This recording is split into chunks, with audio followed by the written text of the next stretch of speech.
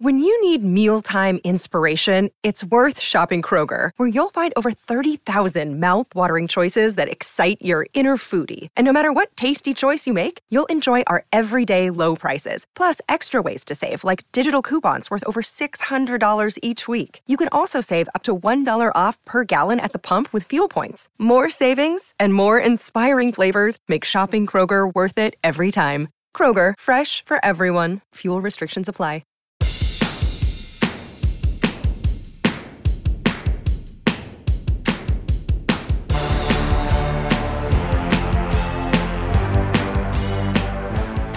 Welcome to Sports Beat KC, the Kansas City Star sports podcast, and to our annual Super Bowl championship edition, or at least it seems that way. I'm Blair Kirchhoff. On today's show, beat writer Jesse Newell breaks down the Chiefs' title game thriller, the 25-22 overtime victory over the San Francisco 49ers. We look at the game's key players, moments, and decisions, but we also look ahead, not just at the parade, but what lies beyond. The Chiefs soon will have some big decisions to make about key players like Chris Jones and L'Jarius Sneed. And what about the team's legacy? Andy Reid said that's up to us, media types, to decide, so we take a stab at it. Let's get started on what we're calling the final Chiefs podcast of the 2023 season. The next one will kick off the 2024 quest.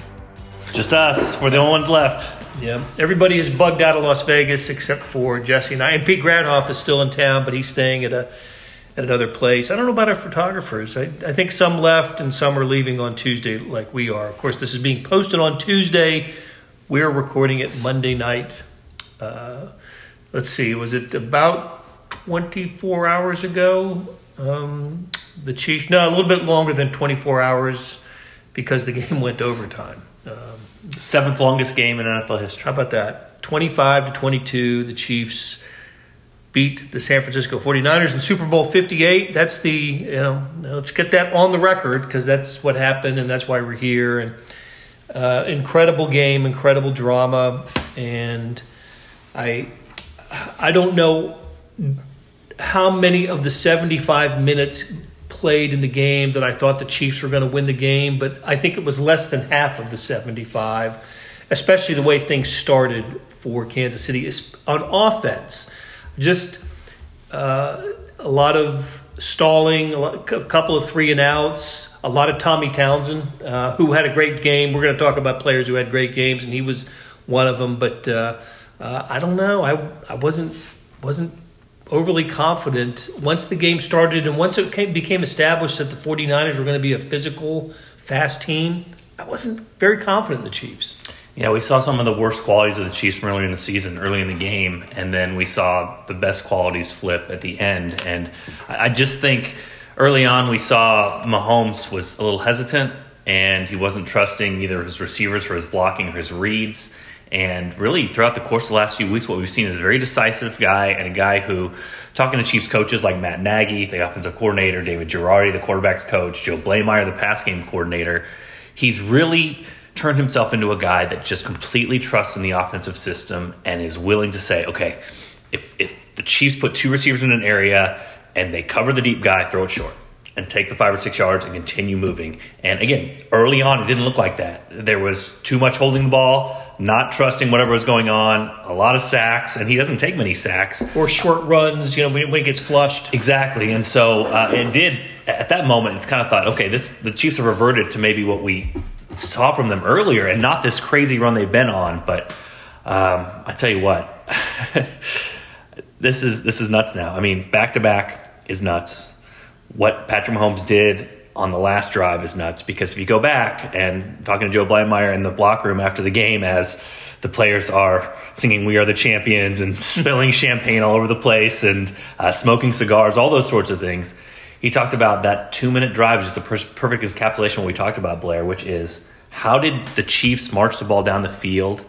They did it in short passes. Mm-hmm. I mean, they did not get these big chunks. And a younger quarterback, a less experienced quarterback, heck, maybe even a good quarterback gets in that situation, maybe hasn't been there before and goes, I got to get this all back. I got to get it all the way down there. Mahomes didn't do that. He took the short ones.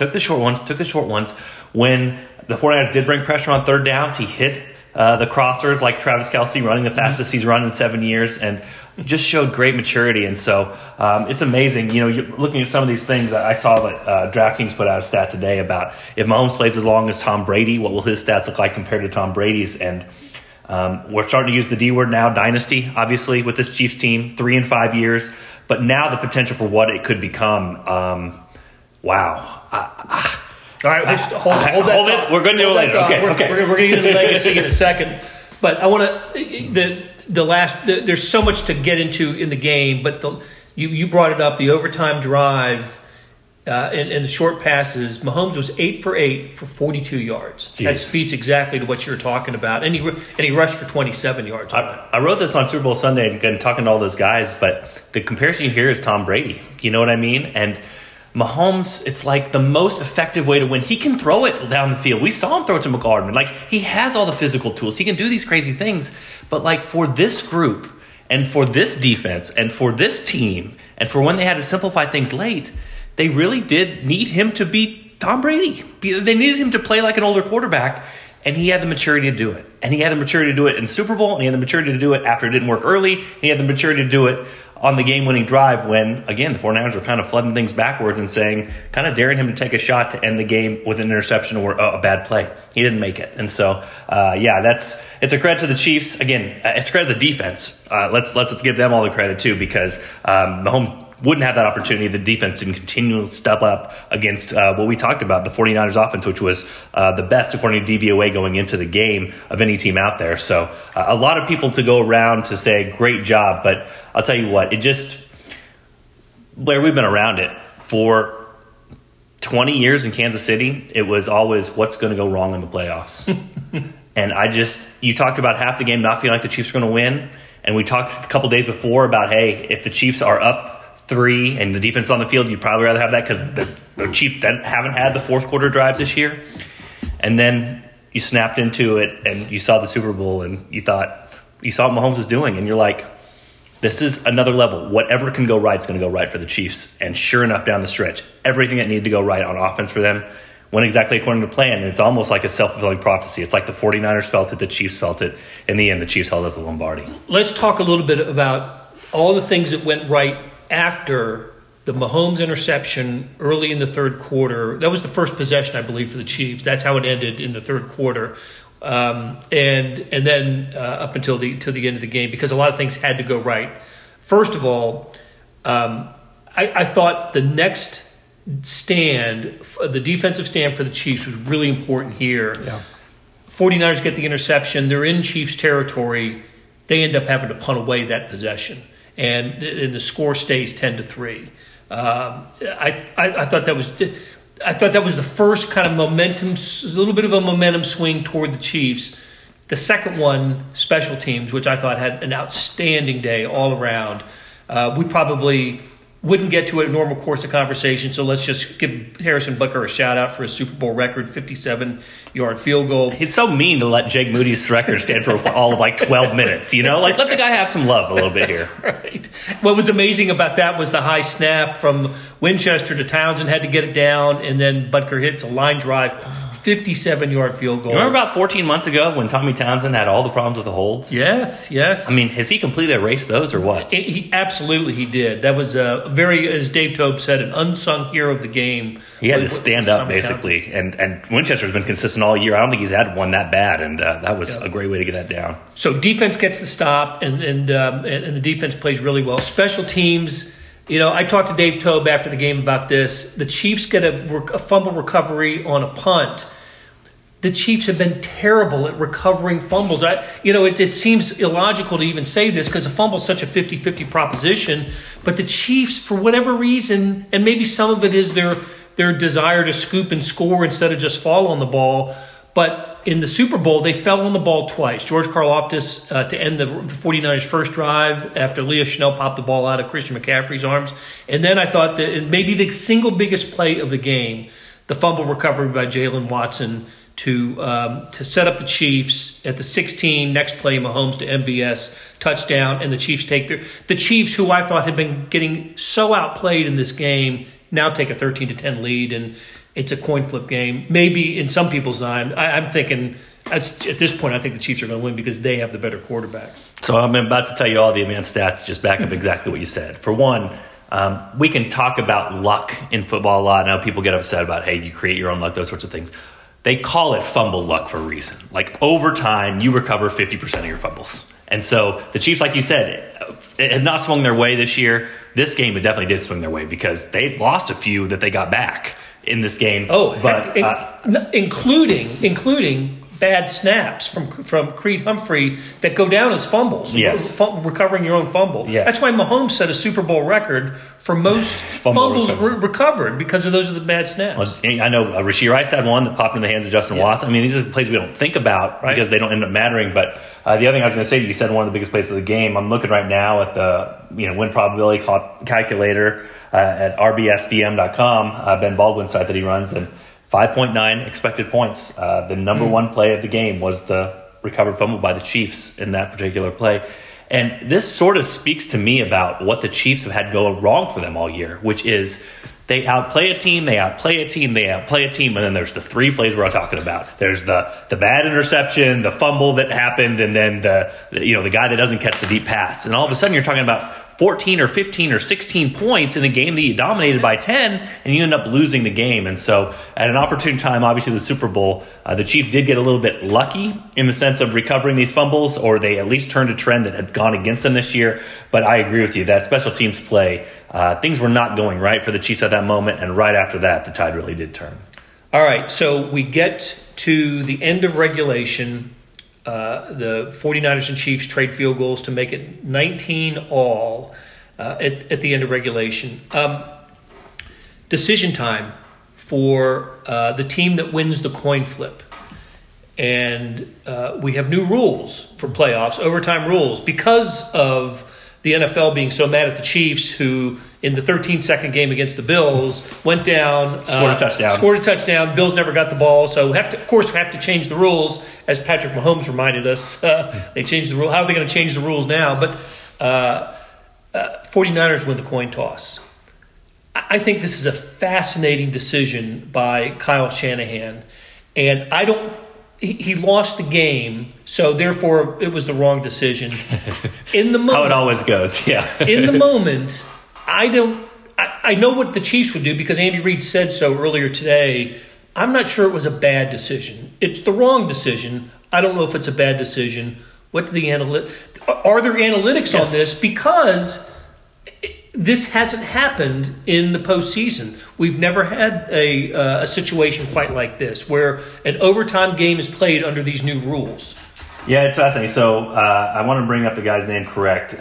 Mike Lopez. He works with the NFL. And when they came up with these, he's Senior Director of Football and Data Analytics at the National Football League. Okay, so when they created these new rules, they wanted to make this as equitable as possible, basically. And you talked about the game where they won on the Travis Kelce out and up in the 13-second game the Chiefs did, where they just got the ball received, marched down, scored the touchdown, and it was over with. And I also want to encourage people to check out Sam McDowell. He wrote about this topic. He believes that Kyle Shanahan made the wrong decision. He did, right. And I usually don't strongly disagree with Sam. In this case, I will say that the math actually says it's about 50-50. And one of the things Michael Lopez even sent teams to say, some teams asked him, like, what are the numbers saying here? And he basically said, you can argue either way. If you look at the different sides of it, you can kind of come to your own conclusion. But the advantage we know that if you want to play defense first, kind of like college football, is you know what you need after the other team has their possession. And so for the Chiefs in particular, 4th and 1, right away, when they knew they were down 3, they go for it automatically. If that was the first possession, who knows what they do, that sort of thing. So you mentioned the Patrick Mahomes point, which he said on television today, which is if the 49ers had scored a touchdown, the Chiefs were going to get the ball. If they scored their touchdown, they were going for 2, so that it would not be a new possession, and then whoever scores next wins. So that would be a smart analytic play to do that, just to, it's not a 50-50 game anymore if the other team is receiving the football. What it doesn't take into account, though, is this. What if the 49ers get a field goal and then the Chiefs get a field goal? Right. Then Kyle Shanahan's the genius. That's exactly right. Because he gets the ball racked. Or what if both teams... And it's sudden death. We have established that. Exactly. What if the third possession is sudden death? If both teams punt. Right. Again. The 49ers get the advantage. Yep. So that is the slim margin here. You're talking about the Chiefs knowing that they need to chase 3 points. They have to go for on 4th down. You get that advantage. and potentially, then you can go for 2 if the other team scores a touchdown. Weighed against, what if both teams punt? What if both teams score 3? If that happens, you give the advantage back to 49ers. So I'm with you, Blair. We live in the real world. Obviously, we're all going to talk about this because it's a fascinating discussion. I think that they made this rule because it's a fascinating discussion, something for us to kind of weigh back and forth. But I do not think it was the wrong decision. I think potentially what I would criticize, if anything, it sure sounded like in the postgame, and maybe we need to learn more from the 49ers here. It sounded like the Chiefs knew exactly what they were going to do, like from training camp. Mike Frazier, their analytics guy, came and said, let's figure this out. Let's talk to Patrick Mahomes. Let's talk to Andy Reid. Okay, when this happens 7 months down the line, we know what we're going to do. Whereas some of the 49ers were saying that they were reading the video board, the rules, as it was popping up in the Super Bowl. And so, again, I think this is where you have to give the Chiefs credit because some other teams have bigger analytics departments than the Chiefs. Some other teams have more resources at their disposal. The Chiefs were prepared. They were ready, and that's a credit to Mike Frazier. So if he's going to get a shout-out, he gets one here because the Chiefs knew what they were going to do and they were ready for the situation, and there was no hesitation on what was going to happen no matter the scenario that played out. To me, if you're going to take the ball first, if you have the ball first, now under any whatever circumstance you get the ball first, I think it has to change your mindset a little bit, and you have to be more aggressive. Yeah, could be. I do. And so when the 49ers faced 4th and 4 from the 9 and decided to, I believe that was the scenario, 4th and 4 from the 9, and they decided to kick the field goal, I think that was a mistake. Hindsight, of course, is 2020. Yeah. They had gone for a 4th down early on the final drive of regulation. And converted, right? And the Shanahan is known as one of the most conservative. No. He's conservative. He's on the other end. He's been one of the most conservative coaches. He went for that 4th down and coached him because he got it. And then that, obviously helped the 49ers out. It makes me wonder too, Blair. We have to mention this. We already did. But how much does the Harrison Butker factor play into this? Because you're right. Going for it on 4th and 4th and 9 sounds like a good proposition, except where did the Chiefs need to get it to try a field goal? I mean, the 40? Yeah. Yes. He already kicked a 57-yarder, 58-yarder. I mean, and kicked a 69-yarder in warm-ups and told me after the game he thought he could have made it from 72. He tried and made it from – there was different reports out there, 69 or 70 in pregame. So I think if you're the 49ers, that changes your thought process. Like, okay, you get the ball, the Chiefs back on the 9 if you don't get it. For most mortal kickers, you got to go 60 yards. For this guy – 40? Right. I mean, if you get to the 50, midfield. If you get to 50, you got a 67-yard. Now, again, you miss that if you're the Chiefs. You're giving the ball back to the 49ers, but game's over. At that point, Harrison probably gives you a lot of confidence that he's able to do some things. And those perfect conditions, no wind, indoors. I don't know what kicking balls they had out that day, but the ball was flying definitely at Allegiant on yesterday. Here's another factor, and it's the Patrick Mahomes factor here. Do you want Patrick Mahomes to be a 3-down quarterback or a 4-down quarterback? Mm-hmm. Because if he has the ball first, he's a 3-down quarterback. That's what we're talking about. Yeah, that's the advantage. You give Patrick Mahomes an extra down, then and look what he did on 4th and 1. He has the 7-yard gain and keeps the drive alive in overtime. I think that has to factor in. Here's the fascinating thought experiment to me. So Chiefs went 3 plays, 9 yards, 4th and 1 on the 34. What if that's the first possession? Now, I mean, the numbers guy me, I'm telling you have to go for it. I think Andy goes for it. I think you have to go for it. But what does he do? But what if it's 4th and 3? What does he do? Exactly. From there. So I think 4th and 1, he still would have gone for it. But it's the same situation where it's like you're looking at this in your mind and you're going, if you don't get this, it's game over. I mean, you're giving the 49ers the ball on the 34 with a kicker who's already made 2 50-yarders. And they've been stuffed a couple of times on 3rd and shorts and ended up punting the ball away, Pacheco, in the running game. I think he would have gone for it, but it changes where you have the ball first or second. I know he'd have to think about it. You know what I mean? I know, and based on history, listen, Andy Reid is not.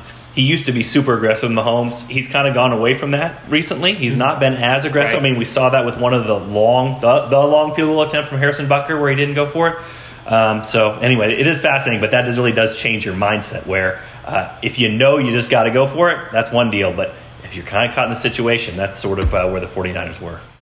With threats to our nation waiting around every corner, adaptability is more important than ever. When conditions change without notice, quick strategic thinking is crucial. And with obstacles consistently impending, determination is essential in overcoming them. It's this willingness, decisiveness, and resilience that sets Marines apart. With our fighting spirit, we don't just fight battles, we win them. Marines are the constant our nation counts on to fight the unknown. And through adaptable problem solving, we do just that. Learn more at marines.com. All right, Jesse, you brought it up earlier. Let's talk about it a little bit. Legacy and what the winning a consecutive Super Bowl in 3 and 5 years means for the Chiefs. Both Andy Reid and Patrick Mahomes were asked about it on Monday morning at the kind of the formal trophy presentation. Andy Reid, I thought, had a good answer, and it's the right answer, that it's not for him. Don't ask him if he thinks the Chiefs are a dynasty. It's not for the team to decide. It's really for us, really. Yeah. Journalists and other people that talk about it a lot and to whom it's important. I wrote a story before the playoffs that the Chiefs needed to win the Super Bowl and make it 3 and 5 years for their team to be considered a dynasty. It's there. But what's really compelling is they're still in the first half, as you mentioned earlier, of Patrick Mahomes' career. You know, Tom Brady went for 22 seasons. Patrick Mahomes is technically his 7th, but 6th as a starter. He is maybe a little over a third of the way, through his career. It's amazing what can be out there for him. He has matched in playoff victories and now Super Bowl championships. Nobody has accomplished more in a time span than Mahomes has. I'm going to trust DraftKings numbers here, but let's just run them down, okay? They're saying if Patrick Mahomes plays as long as Tom Brady, this would be the comparison. If it's comparable what he does now. Now, again, he's in peak form now. You probably can anticipate toward the end of his career. Maybe not as good, but again, Brady won one late. Yep. Won one late that we know about against the Chiefs, obviously. Super Bowl wins, Mahomes 11-7. Regular season wins, Mahomes 287 to Brady 251. Regular season passing touchdowns, 862 to 649. Regular season pass yards, 111,000 to 89,000. Playoff wins, 55 to 35. Playoff passing touchdowns, 150 to 88. And playoff pass yards, 18,000 to 13,000. Well, when I hear those numbers, I marvel at how good Tom Brady is and how far ahead he is of anybody else. And I heard this recently, and I thought it was a good way to break it down. Tom Brady had 3 Hall of Fame careers. He had his first 5 or 6, which he won 3 Super Bowls, but that was a defensive-oriented team. He had these middle 9 or 10 where he didn't win a Super Bowl, but he put up these incredible numbers that would have gotten Hall of Fame numbers. And then at the end, he had 4 more Super Bowl wins, another Hall of Fame span of his career. So that's what you're shooting for. I think, if nothing else, for Mahomes, I thought until yesterday he was chasing Brady. And given health now, I think Brady's behind. I mean... Well, in the race from where they both are at this juncture of their careers. Yeah, I just... No doubt Mahomes is ahead of Brady. Mahomes is ahead. And... you hear this narrative, and it's true. The Chiefs won one they shouldn't have won this year. Yeah. I mean, we talked the whole year about how flawed they were. How they need a receiver. They should have gone and got more receivers. The tackles are struggling. The defense is good, but they aren't winning the right way because, they haven't won in this particular way. And it's sort of like they got the one back that they gave away in the AFC Championship game against the Bengals a few years back, where that team had a better chance to win the Super Bowl than this one. But this is what the Chiefs are. Like, you put them in the game now, and all of a sudden, anything can happen. And late in games, other teams start thinking you're going to win because you have one. And I'm going to date myself here, Blair, but this is me growing up in the state of Kansas. This could be even greater than this, but this reminds me of the Cowboys, the 90s Cowboys. Like there was America's team. The Chiefs are obviously striving to be the world's team now, but you've got Jerry Jones and Michael Irvin and Troy Aikman and Emmitt Smith and all the stars, and every weekend they're on TV, and every weekend Fox has got their game, and it's like you loved them or you hated them. You know what I mean? There was no in between. You loved them or you hated them, but they had so much success and they won all the Super Bowls, and people got tired of them winning Super Bowls. And And now, like Chiefs have all that, right? Like, it's Mahomes, it's Kelsey, it's Taylor Swift, it's Andy Reid. I mean, the only part of this is the owners are different, obviously very different in how they go about things, which I think is a benefit to the Chiefs potentially, because it probably is a better, more smoothly run operation than sometimes the circus that Dallas can become. But it's just crazy to me, because I remember, I was about 10 years old at the time, and everybody cared about the Cowboys. You loved them, you hated them, but everybody cared. And then you were kind of frustrated because they just want everything. They want everything, and that's where the Chiefs are now. That's why they embrace the villain role, and that's why you hear other teams' fans now. It's like they're getting a little sick of Mahomes being on the commercials. They're getting a little sick of Kelsey being on the commercials. They don't want to see Taylor Swift anymore. You know what it really is? They're tired of the Chiefs winning, and the Chiefs are winning a hell of a lot right now, and that has to be hard to deal with if you're these other franchises just gunning for one, and the Chiefs keep taking one after another in a 5-year stretch. Well, I think it's a good comparison because of the Cowboys stretch, but it ended there. It ended after 5 years. It did. Jimmy Johnson left. They won another one under Barry Switzer, but Jimmy Johnson left, and that kind of changed the dynamic of the Cowboys. They haven't even been to an NFC title game since their last Super Bowl, which was the 95 season. A good reminder how fleeting this can be. Absolutely. However, succeeded a few years later by the Death Star of the New England Patriots, which is a good reminder with proper organization, structure, how long it can last. And you get the right quarterback and you make the good decisions. And that's what we're going to talk about next, the impending decisions that the Chiefs have to make. You can keep this thing going. So let me put it to you this way.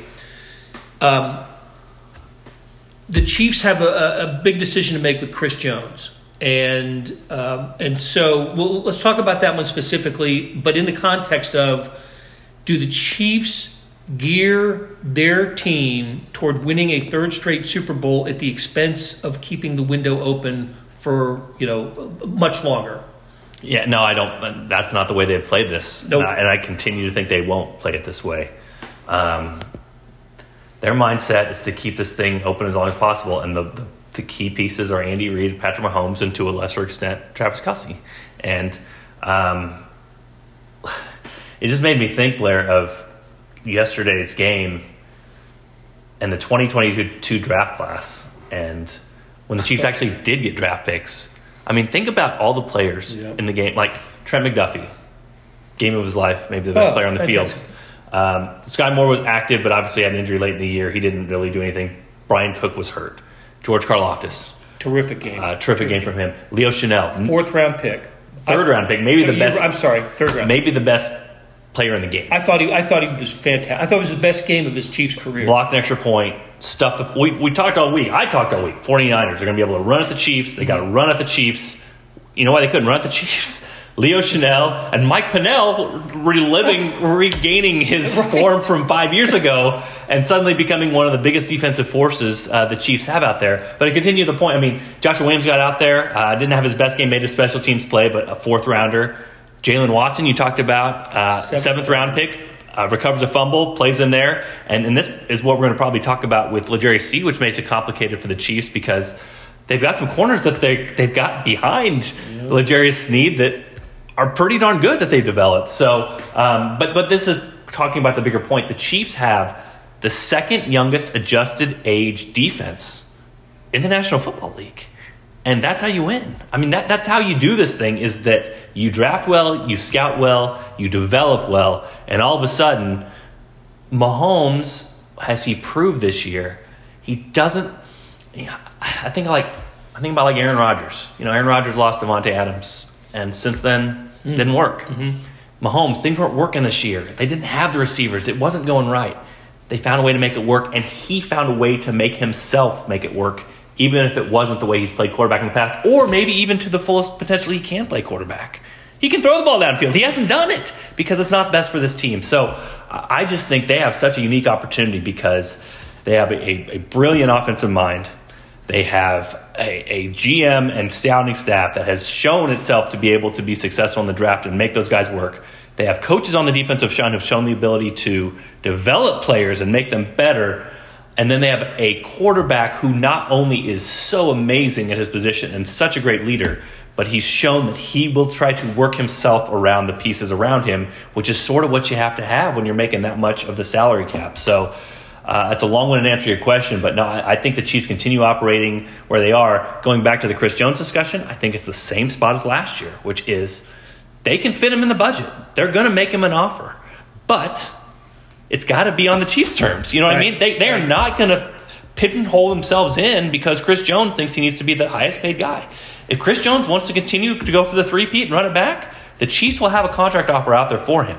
If he wants to rewrite the market for defensive tackles, the Chiefs will probably wave him goodbye and let him go play for the Bears. And so that's kind of where this thing is at. But what the Chiefs have and the money they do have, this offseason, like they spent it on Drew Tranquill. They spent it on Mike Edwards. They spent it on these guys that filled in the gaps. Charles Omenihu. They signed all these guys. They will make the most of their money, and because of that, they will not spend it fruitlessly. And so that's an interesting conversation with Chris Jones. We talked to Brett Veach. He obviously said still, before the Super Bowl, he said it was still, top of their radar screen, top of their priority list to try to get him signed. It's obviously something you have to say before the Super Bowl, so I wouldn't put too much stock in that. But the Chiefs be in these discussions, yes. Will they be the top of the market? I don't think so. But that's going to be up to Chris Jones to decide what he wants to do. All right, so they're going to have to make decisions on Chris Jones, L'Jarius Sneed, as you mentioned. Of course, they can franchise tag him, and I think that's a strong possibility. Mm-hmm. But also Willie Gay, Drew Tranquill, Mike Dana, Derek Nottie. I'm not sure of that group how many are in Chiefs uniforms next year. I would think that Drew Tranquill will be.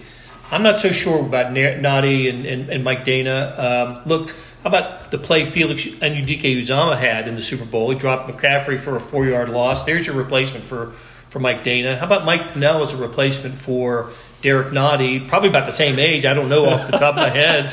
But a lot cheaper. I think Mike's older, but he drank in Space Jam. There's like the Michael Jordan secret sauce, the secret juice. He drank the secret juice before the game because he's 32, but he played about 22 in that game and was just a force for the Chiefs. And what a great story! A local kid, grew up in Kansas. Sam wrote a great piece about him earlier on. We battled a medical condition earlier on, in Kansas and battled through it. But, man, to think he would be a top 3 player defensively for the Chiefs in the Super Bowl, or top 4 player, I wouldn't have seen that on my bingo card coming in. So it's a credit to him. Just real quick, Derek Nottie is 27. So okay, there is a big difference. There's a big difference, but, heck, if Mike Pennell finds that fountain of youth, then it'd be worth thinking about. But the other guys, I think Willie Gay knows kind of the boat that he's in. He sort of spoke to it online. Yeah, it seemed like right. In the last few weeks. The thing is, the Chiefs have been wise with these sorts of things because off-ball linebackers are things you can get in free agency for pretty cheap. You know what I mean? Like it's one of those positions where you can wait in free agency, see what falls to you, and go from there. Now, it seems to me that probably Drew Tranquill is a little bit more versatile than Willie because he would obviously back up the Mike position, and he seemed to enjoy this. But we'll see on that one. Sneed is an interesting one. Blair, training camp, one of the biggest blows of training camp was Nazeeh Johnson going down. Yeah. We forget all about him. ACL injury. He was 3rd on the depth chart That's right. at cornerback. They really liked him. There comes a point, so he's back next year, and they obviously drafted Nick Jones, another cornerback who played a lot of special teams for him. There comes a certain point where the Chiefs, this is a great problem to have, but if you can just churn out cornerbacks, you got to figure out what you're doing. And are you going to trade the back end guys, or are you going to let L'Jarius Sneed walk and use that money elsewhere because you feel good about Joshua Williams in his 3rd year and Jalen Watson in his 3rd year and Nazeeh Johnson, who had outplayed both of them in training camp, and then potentially the development of Nick Jones? It feels like L'Jarius Sneed's a perfect fit here because the Chiefs play so much man defense, and they feed off of his physicality and obviously his leadership and his swag and all those sorts of things. So that'll be an interesting one for the Chiefs. It's a really great problem to have, but they got too many corners. They do. And so if they do re-sign L'Jarius Sneed, it feels like they have to use that depth to their advantage in some particular way. And so I don't know if that would involve a trade or doing something else, but that is that's an embarrassment of wealth they have on that particular side when you've got Trent McDuffie, Joshua Williams, and Jalen Watson all going into the third years, plus Najee Johnson going to his third year, plus development of guys underneath them, plus a potential L'Jarius Sneed. So that one, the math gets a little bit interesting to me. There was so much to discuss today, and we didn't even talk about the offense and the need for upgrading a wide receiver, which I think they'll make something of a priority. Let's save that for another show. This is the last show of the 2023 season. The next one will be the first show of the 2024 season, and it'll come sooner than we expect. But before going, I want to say the first day of training camp for the Chiefs last year was July 18th. Early. July 18th. It was the earliest they'd ever been because they won the Super Bowl and played had got to play the Thursday night game, which means they get to training camp early. Mm-hmm. Well, I believe we'll be going to training camp early again because they'll be playing the Thursday night, lid lifter, and who knows who it's going to be. But it'll be another long season. But what an incredible journey, this team. I mean, to think of the ups and downs. I referenced this in the story, but like the Netflix special where Mahomes is backstage at Jimmy Kimmel and he's, is talking to his wife Brittany and going, you thought that was tough. Just wait till you think about trying to repeat. But like, if only he could have known, like the trials and tribulations of this year. I mean, week 15, 16, 17 with the losses they had, and they're disconjointed and they're disjointed and don't know what can't line up right, can't catch the ball. For that team to turn around and win a Super Bowl and turn around that quickly, what a story, and for them to turn into sort of the NFL's villains and embracing that role, embracing the underdog. What a season, and to cap it off with an overtime game in the Super Bowl. Wow, I mean, you're sitting there and you kind of think in the moment, and it's all coming so fast, but it's like, what are we going to talk about in 20 years? What are you going to talk to? You were at that Super Bowl. You were with that team. And so an amazing journey for obviously these Chiefs, and obviously all the credit in the world to them and the coaching staff, everybody staying together. But this one was not as easy as last one. Last year was not easy. This one was definitely not as easy as that one. They went through a lot of fire through that one, but I think that's probably why the reason they came out on the other end. We're definitely in the golden era of Chiefs football, and I've had an incredible time working with you and Vahe Gregorian, Sam McDowell, Jeff Rosen, Scott Chase, and Pete Gradhoff, everybody, the photographers, so many people back at the Star and at KansasCity.com. It's just been such a pleasure working with you. It's my first time back on the beat full time in a couple of years. And look, they just picked up where they left off, going to Super Bowls and winning Super Bowls. It's an amazing organization. So, all right, let's have another conversation, at least in a couple weeks. Let's take a few days off anyway. Go to a parade. Go parading. It's right. All right, Jesse, thanks a lot. That'll do it for this episode. A shout out to producer Randy Mason, and a big thanks to our SportsBeat KC staff of Monty Davis, Jeff Rosen, and Scott Chasen for all their hard work during the season, and really all the time. Salute to Jesse Newell for sharing his thoughts, and to our columnists, Vahe Gregorian and Sam McDowell, who were working their way back to Kansas City when we recorded this show. I hope you enjoyed our coverage of the Super Bowl and through the playoffs and all season as much as we enjoyed bringing it to you. Plenty more awaits on KansasCity.com and in the print editions of the Star. Thanks for listening. Hey, listen, if you like what you heard, please give us a review. We'll be back soon on SportsBeat KC, where we talk sports in and around Kansas City.